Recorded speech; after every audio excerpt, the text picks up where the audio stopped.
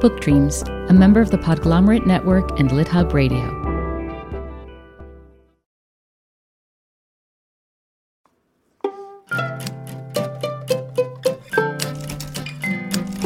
Welcome to Book Dreams, the podcast for everyone who loves books and misses English class. I'm Julie Sternberg. And I'm Eve Yohalem. In each episode of this podcast, we use books as a way to explore questions that fascinate us. And in this episode, we consider ways to bring the truth to light. Our guest today, Erica Kraus, became a master at eliciting the truth from reluctant sources when she became a private investigator for a lawyer, helping him establish that the football program at a university had an ingrained culture of sexual assault and harassment, and that the university had therefore violated Title IX.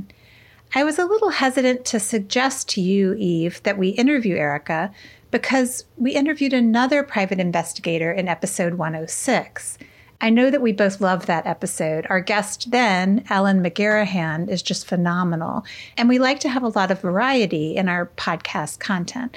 But I kept seeing such glowing reviews for Erica Kraus's memoir, Tell Me Everything, The Story of a Private Investigation. The New York Times called it literary nonfiction at a high level, beautifully written, disturbing, and affecting. And according to Publishers Weekly, it's a stunning story of redemption and hope. So I pitched it to you. Yes, and it took me roughly 1 second to say, absolutely, let's do it. Because the stories that Ellen and Erica tell are very different, and each is important in its own way. While working on the Title IX case, Erica developed an expertise in drawing out the truth that's grounded in her own painful family experience. She weaves these two threads, the case and relevant moments from her life, through the book, and she discussed both with us in a conversation we're very eager to share with you. But first, a little bit more about Erica. Her short story collection, Come Up and See Me Sometime, won the Patterson Fiction Award, was a New York Times Notable Book of the Year, and is translated into 6 languages. Her short fiction has been published in The New Yorker, The Atlantic, and many other publications. Her stories have been shortlisted for Best American Short Stories, Best American Non-Required Reading, and the Pushcart Prize. She's also the author of the novel Contenders. Tell Me Everything is her first nonfiction book. It was a Book of the Month Club pick, a New York Times Editor's Choice pick, and a People magazine People pick. We started by asking Erica how she became a private investigator, where she was in her career path at the time, and what led to her being offered the job. Here's what she said. So I had no career at the time. I was floating from temp job to temp job and just trying to make my rent. I did have a book out, but it was just a book of short stories, and it didn't really lead anywhere professionally for me.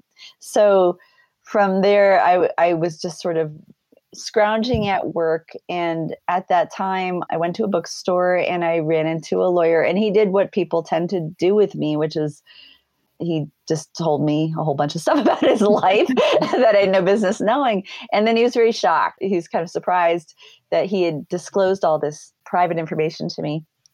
And I said, it's okay.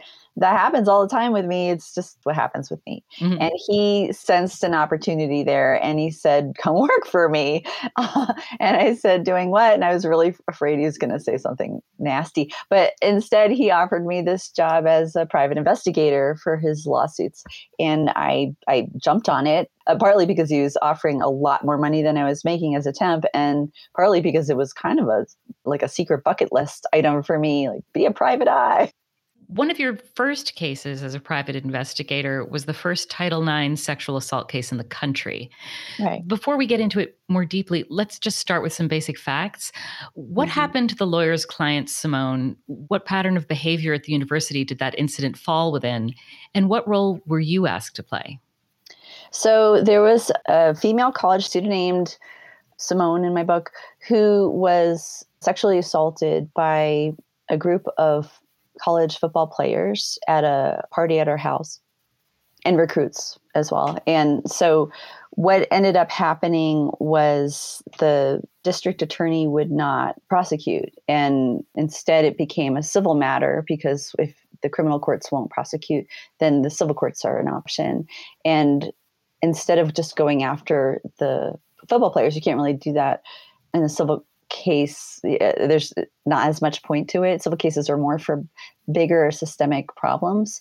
The attorney I worked for said, I think maybe we can make an argument for Title IX here, because this student didn't have the same opportunities as the male students because she's being harassed and discriminated against, because of what happened to her. So she doesn't have the same equal right to education. So that was a new idea. It was a really new concept at that time. Of course, now, whenever you see Title IX in the news, it's usually paired with sexual assault, but that had not happened when we began this case. And what I was tasked with was finding a football culture that predisposed players to think that sexual assault was an option for them if they wanted to. And I want to stress that not every football player wants to do that, right? Sure. But, for those who could, we were showing that there was no accountability for such actions, and that the culture actually sort of pushed them in that direction in general, which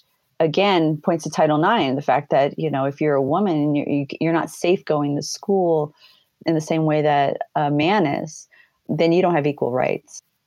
The book is in part about how difficult it can be to bring the truth to light, even when there are multiple witnesses to horrifying events. And it was your job to get people to talk about what they knew, and they were often deeply reluctant to do so for various reasons. Right. Could you give us an example or two of a woman that you spoke with who ended up sharing with you more than she initially intended to? Maybe Calliope, for instance? Yeah, for very, very good reasons. Calliope did not want to talk to me very much about what had happened to her. In fact, I didn't know what had happened to her when we entered the conversation. We were just talking about what had happened to the person I called Simone, because Calliope had been at that party. But then it became very evident.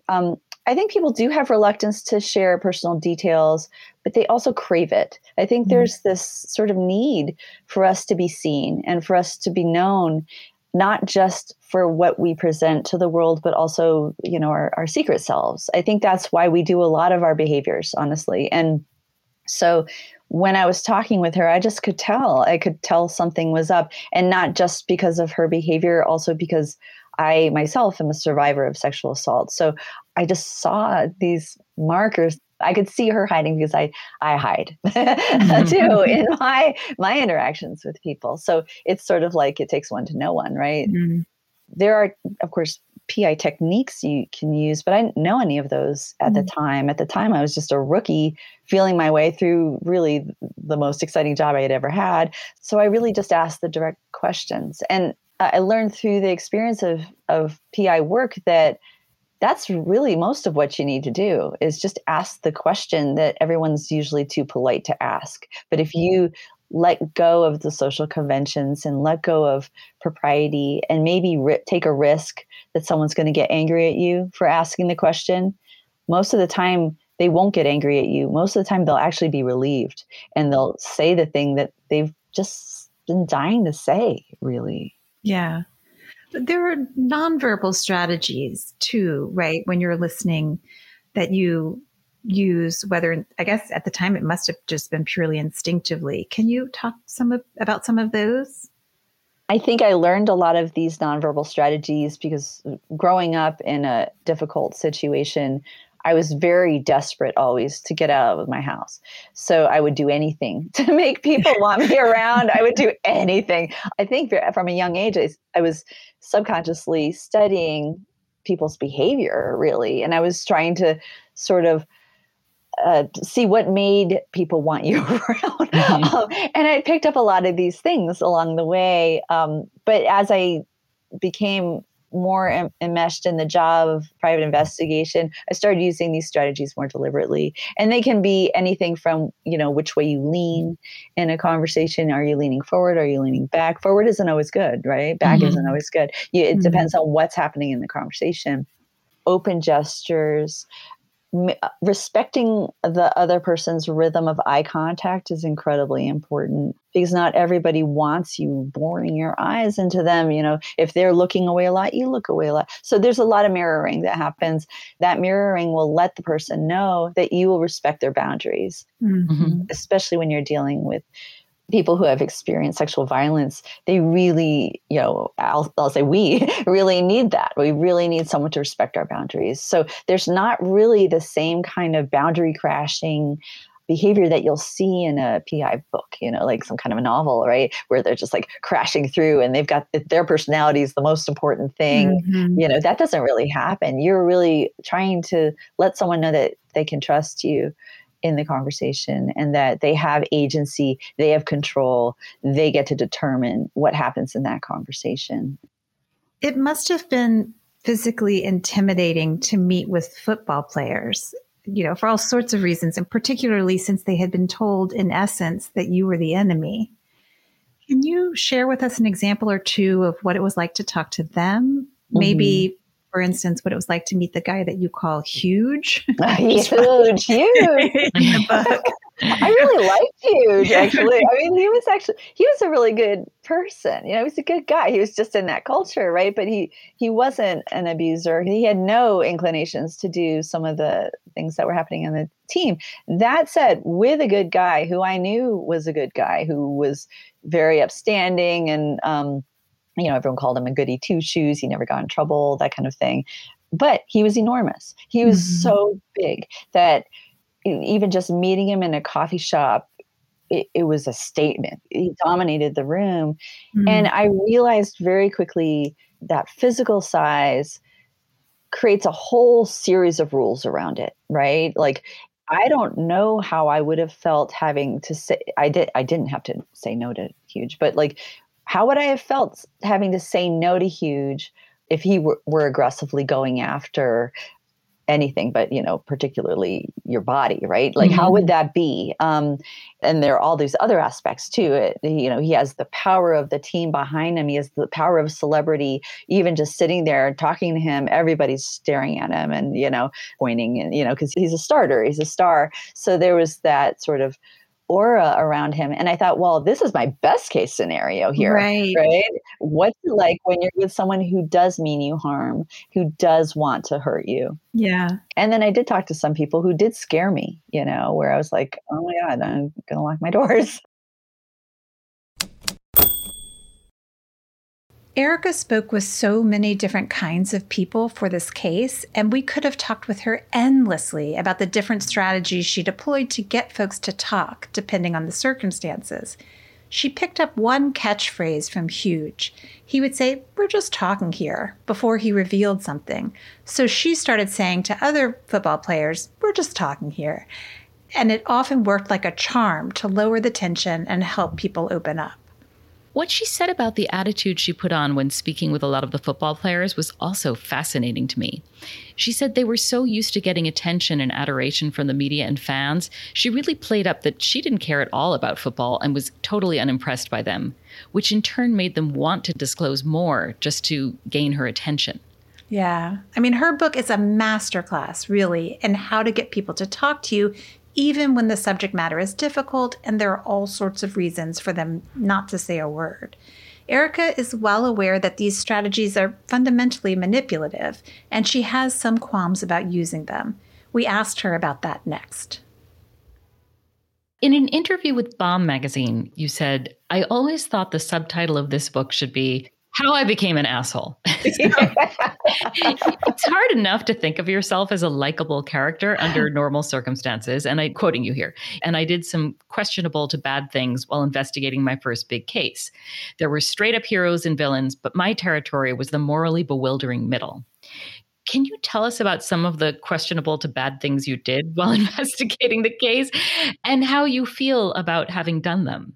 Yeah, well, I feel terrible about having done them. Just put that out there. And there were things that I couldn't put in the book. So we had this legal review and the lawyer would say, "Are you sure you want that in there?" And he'd say, because you can get in trouble. And I'd say, "Okay, let's take it out." So there's a lot of stuff I left out. But some of the things that I feel particularly bad about are the situations where I did sort of veer into that bully territory. There was one person in particular I'm thinking of who it was dangerous for her to be involved with the case. And I feel like I manipulated her to stay involved by telling her, well, we'll just subpoena you anyway, which I actually don't think would have happened. I feel really bad about that because I feel like whether or not that person decided to stay in the case is 100% her, it's her right. Mm-hmm. Here I was sort of skewing the picture because without her, we could have easily lost. And there's this idea of like means to an end, right? Like I was like, oh, cool. Well, this is a rape case. It's going to make women safer. It's going to save thousands of, women, right? More maybe, who knows, right? Who knows what's going to happen with this case? So I thought, I was doing this thing for the good, right? Mm-hmm. But I do know that I was directly manipulating individuals for that and individuals who were like me, right? So mm-hmm. I've never been able to reconcile those things with myself. And that is part of the reason why I did end up abandoning PI work. Not to say that I wouldn't ever go back. I mean, I probably could be lured back with the right case if I had therapy and a lot of, good boundaries in place. But at that time, I really didn't. And especially compromised by the fact that this was such a personal case for me. For me, it was like, if we could win this case, then, everything that had happened to me would have been somehow redeemed. Yeah. And that's not true. It turns out that most of the perpetrators of sexual assault in your case played defense on the football team, not offense. What did you learn about why that likely was? Yeah, my understanding, the way I had it explained to me is that with defense, the whole idea is hurting people, putting them on the ground and making sure they don't get up again. Mm-hmm. Defense is meant to hurt. You're meant to hurt people. If your whole life is football and your job is to hurt people, how are you going to get enough of something that's going to counterbalance that in your regular life so that you're not hurting people all the time? And I'm not making excuses for what those people did, because there are a lot of defensive players who never hurt anyone off the field and they didn't make those choices. But if you compound that with, the fact that a lot of the players were marginalized, racially marginalized in the community and isolated, and also the fact that there's this huge economic divide with many of them who came from way more economically disadvantaged homes and then coming into this community that's pretty rich. The fact that they are separate from other students because many of them have brain damage and actually can't do the schoolwork. So their schoolwork's being done for them. So there's a lot of factors going on there that, again, create a culture. And then the coaching, right? Then top down sort of encouragement for misogyny, calling men by women's slurs when they don't play well. There's just a lot of that on the field. Yeah. And they're 20 years old. Yeah. They haven't formed the judgment part of their brain yet. Exactly. Fully. Yeah. When you first started working on this case, you thought you shouldn't do it because of certain circumstances involving your childhood and family. Mm-hmm. Would you mind if I read what you wrote about those circumstances? I imagine it's extraordinarily difficult to talk about. Oh, please go ahead. I'm a rhinoceros.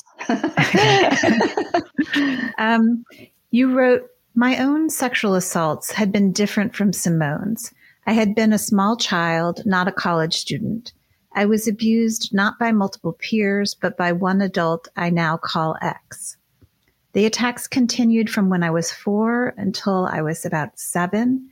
Not just one brutal time." You also write about how your mother didn't believe you and didn't protect you from X, who played a parental role in the family.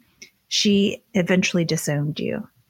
Let me just say, I know this is small consolation, but I'm so sorry for all that you've gone through. Oh, thank you. That's so kind. Thank you. You manage in the book to describe what one reviewer has called, quote unquote, poisoned gifts that developed as a result of these circumstances, including a facility for reading people and getting them to open up to you. Mm-hmm. Can you say a little about the connection between the trauma that you've experienced and this facility?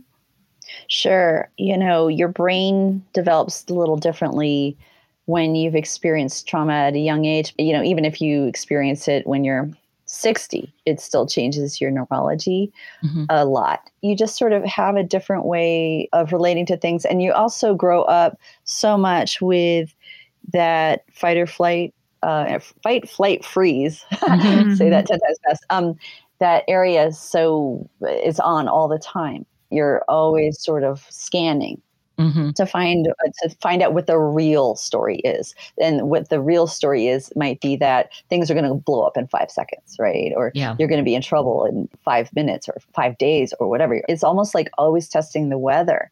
And I think that what that did for me is it ended up being a perfect match for the PI job because you're trying to always pick up on what's really happening, right? Mm-hmm. Someone says, I'm fine. You can hear that, right? I'm fine. That kind of timbre in the voice, you say, oh, they're not fine, right? Mm-hmm. You know that because you're always looking for beyond the surface, for what might be dangerous, what might be troubling, what might be a conflict. Mm-hmm. You're always on edge, always looking for the problem. But again, that's perfect for PI work. There's a story that you tell in the book about a later terrifying experience in a restaurant when you were working the night shift that made you feel like you couldn't possibly work on this football sexual assault case because, I'm quoting you, I didn't protect women or make justice happen. I was dead. I was nobody.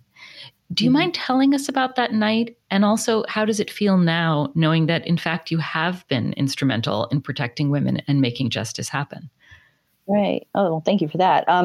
So that night was really weird. I was waitressing the night shift, and because the person who usually did it wanted to go have sex, so so I took over her shift. I was doing a double, and I was really tired. And then this boy, he was about my age. He was about 18.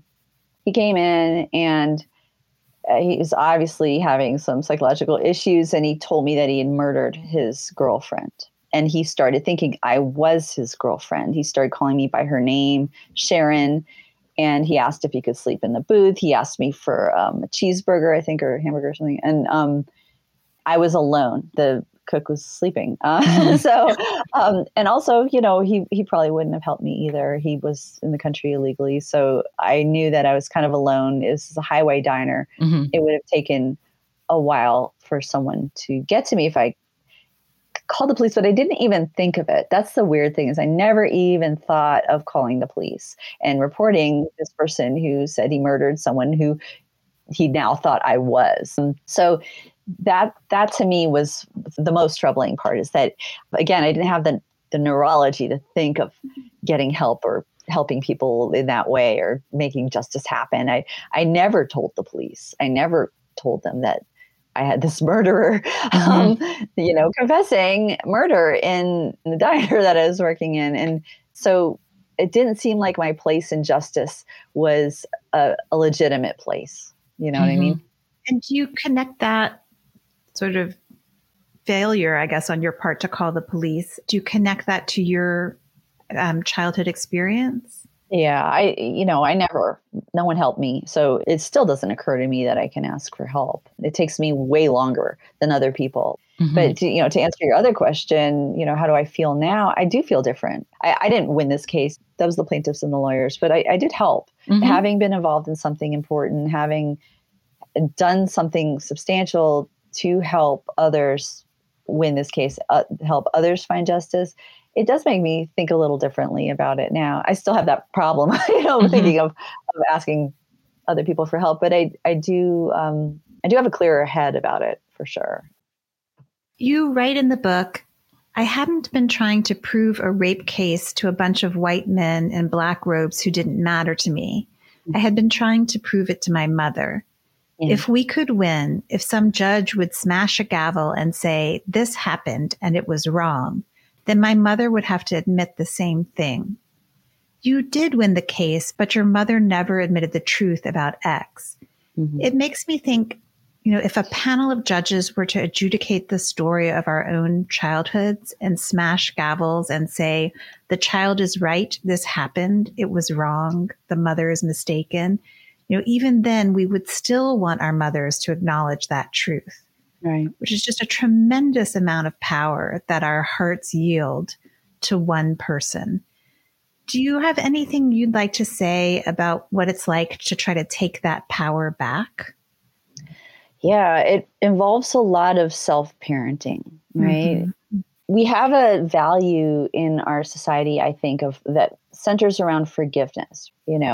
Forgive those who have harmed you. What it does assume is that those people want forgiveness, that they want to be, they want that from you. But what happens when they don't? What happens when they're like, you're on your own, Yeah. What happens when you forgiving them is just sort of craving a relationship that they don't want in return? Mm-hmm. That's the most difficult thing. It really does involve giving up hope in someone that is very important to you. And your parents are the people that it's hardest to give up hope for, right? They were your primary relationship. So a lot of my book actually focuses on that, like how to give up hope. How do you give up hope in that, that relationship so you can have hope in yourself? Mm-hmm. And it really, again, it involves accepting that if anyone's going to parent you, it has to be you. Not only does it have to be you, but you have to learn how to do that because you never really had that kind of parenting that you crave. So it's a lot of work. Yeah. And it's work you don't want to do, because you see other people and they just sort of have that, they have, parents who love them or, that kind of relationship that you've always wanted where you feel supported or protected or whatever. And you're not going to have it. And the hardest thing to hear is that you're never going to have it. Mm-hmm. Right. But it's the truest thing. That hits me so hard. How do you give up hope in your relationship with your parents so that you can have hope in yourself? God. Yeah. And, by writing this book and telling the truth about what happened to her as a child, Erica, in her words, hammered the nail further into the coffin of her family relationships. Her mom ended up disowning her. Yet she chose to tell that story. I know. She includes at the beginning of the book an incredible quote about the decision to write it. It's from Margaret Atwood, and I'll just read it here. I wonder which is preferable, to walk around all your life swollen up with your own secrets until you burst from the pressure of them, or to have them sucked out of you, every paragraph, every sentence, every word of them, so at the end you're depleted of all that was once as precious to you as hoarded gold, everything that was of the deepest importance to you, everything that made you cringe and wish to conceal, everything that belonged to you alone, and must spend the rest of your days like an empty sack flapping in the wind, an empty sack branded with a bright fluorescent label so that everyone will know what sort of secrets used to be inside you. Mm. I'm going to be thinking about that for a long time. Yes, and thinking about the fact that there are writers in the world who are able to put thoughts like that into words. Those words, wow. That too, yeah. Yeah. And with that, I'm going to say that is it for this episode of the Book Dreams podcast. Thank you so much for listening. Please subscribe if you haven't already. And if you like the podcast and think someone else would too, please rate and review us on Apple Podcasts or Spotify. As always, you can reach us at contact@bookdreamspodcast.com. We're also on Twitter and Instagram. You can find Erica at ericakrauswriter.com. Many thanks to our producer, Gianfranco Lentini, and to our theme music composer, Maya Polsky. You can find Eve at eviohallam.com and me at juliesternberg.com. And check out the podcast website, www.bookdreamspodcast.com. Until next time, happy book dreaming. Happy book dreaming. Come listen to Book Dreams with Julie and me.